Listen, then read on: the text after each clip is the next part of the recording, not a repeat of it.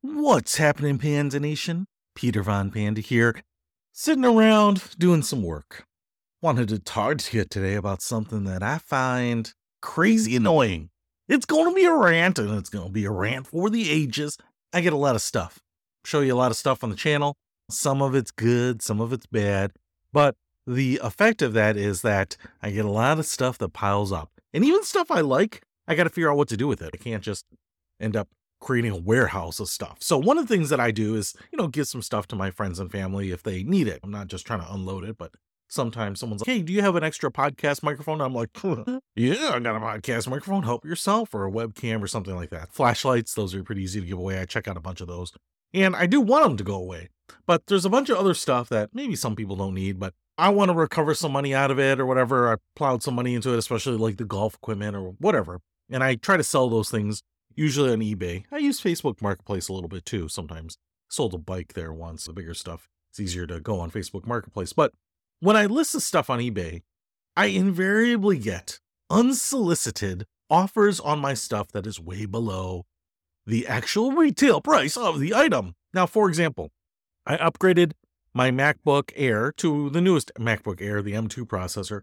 And you might be saying, why'd you do that? From the M1 to the M2, there isn't a big difference. As I'm editing videos on it, and the M2 processor is just a little bit quicker, measurably quicker for video rendering and those types of things, and that helps me out a little bit.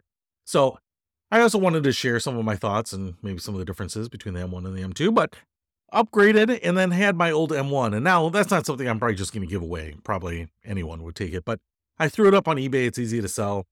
And I didn't have it up there for more than, 4 or 5 hours when I got an email from a user on eBay offering me $150 to end the auction right now. And this has happened before on other stuff.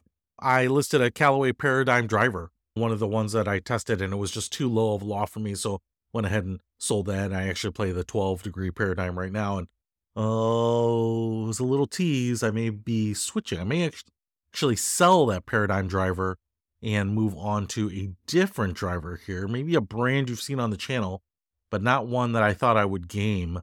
But so far, I have been pleasantly surprised, and that's not very often. If you care about which driver I'm playing, stay tuned for that. But sold the 9-degree Paradigm driver, and I don't remember what it went for, $399 or something ultimately. But again, the first day I get an email from another user that's, hey, will you sell me the Paradigm driver and the auction early for $100? And what kills me is that I've sold enough stuff to know that is way below what it will get. I guess if you want to wait 2 more days for the auction to end and get your full value, another 200-300% above that, maybe you're super eager to get rid of it that day. I don't know why. But it's like on the MacBook, the guy offered me $150 and I was like, I'm not going to sell for that. I'm just going to wait till the end of the auction. But I was like, I'm curious, did I miss something? Did I put something wrong in the listing? Did I put the wrong model number? Is there something broken? Is there something obviously wrong with it in the listing or the pictures? Was the auction stuck at $50? So I go to the auction and it's at like $430 or $440 already. So someone's offering me $150 when the current auction price is already at $440.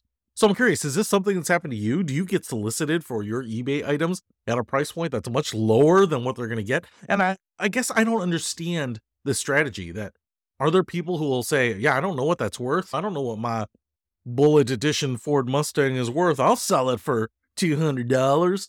They must be getting something, or maybe they're just hoping to find someone who's super charitable. But these people aren't even putting like sob stories in their offers. They're just saying, hey, will you sell it for $150? So I'm not really sure what the point is, because I guess if someone takes it, you're going to be happy. But I would think actually your better strategy would be to over offer. Hey, instead of the $700 you're going to get for your MacBook Air, what if I give you $2,000? Go for the scam. That's what I would expect, is be like, I'll give you $2,000, knowing that your MacBook is maybe only worth $700 or $800. You'd be like, yeah, I'll take $2,000. You get a fake check for $2,000. You ship off the MacBook, it's gone. That check never clears because it never really existed or whatever.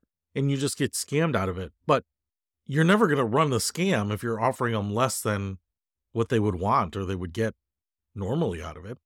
So I don't understand the strategy on that. To be honest, I don't feel like these are scams. I feel like they're just people looking for a good deal on something, but that's my experience. I always get these emails. I don't even respond to them.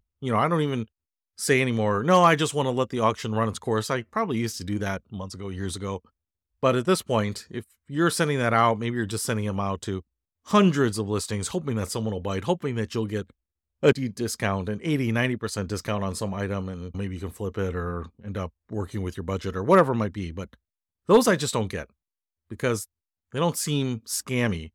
They just seem like they're bargain hunting for a really great deal. And I would think the scam would work better. I think you'd be far better off financially on the scam. Yeah, it's unethical, but I don't get either of those. I wouldn't fall for either of those, and hopefully you don't either. But if you have run into those situations, I'd love to hear from you because I'm not sure what the motivation is, or if you've ever sent that offer. If you ever sent that offer to someone hoping that they'd say yes, I guess my advice to you would be put your story in there. Put the reason. Don't just say, hey, will you sell me your MacBook for $150 now? Be like, I need a MacBook for school. I don't have any money. I don't come from a family with money. I'm working a full-time job while doing school part-time. I don't know. You got to put a reason. Good, bad, indifferent, true, false, whatever. But I'm not going to just sell a computer for 70-80% discount for no reason. I'm not. But then again, I'm not a very smart man. So anyway, just wanted to share that with you. One of the things that I expect when I list something on eBay is the solicitation. Something I don't like, but I always get them. All right, that's it. Peter Von Panda, out. We can discover more and explore so much deeper.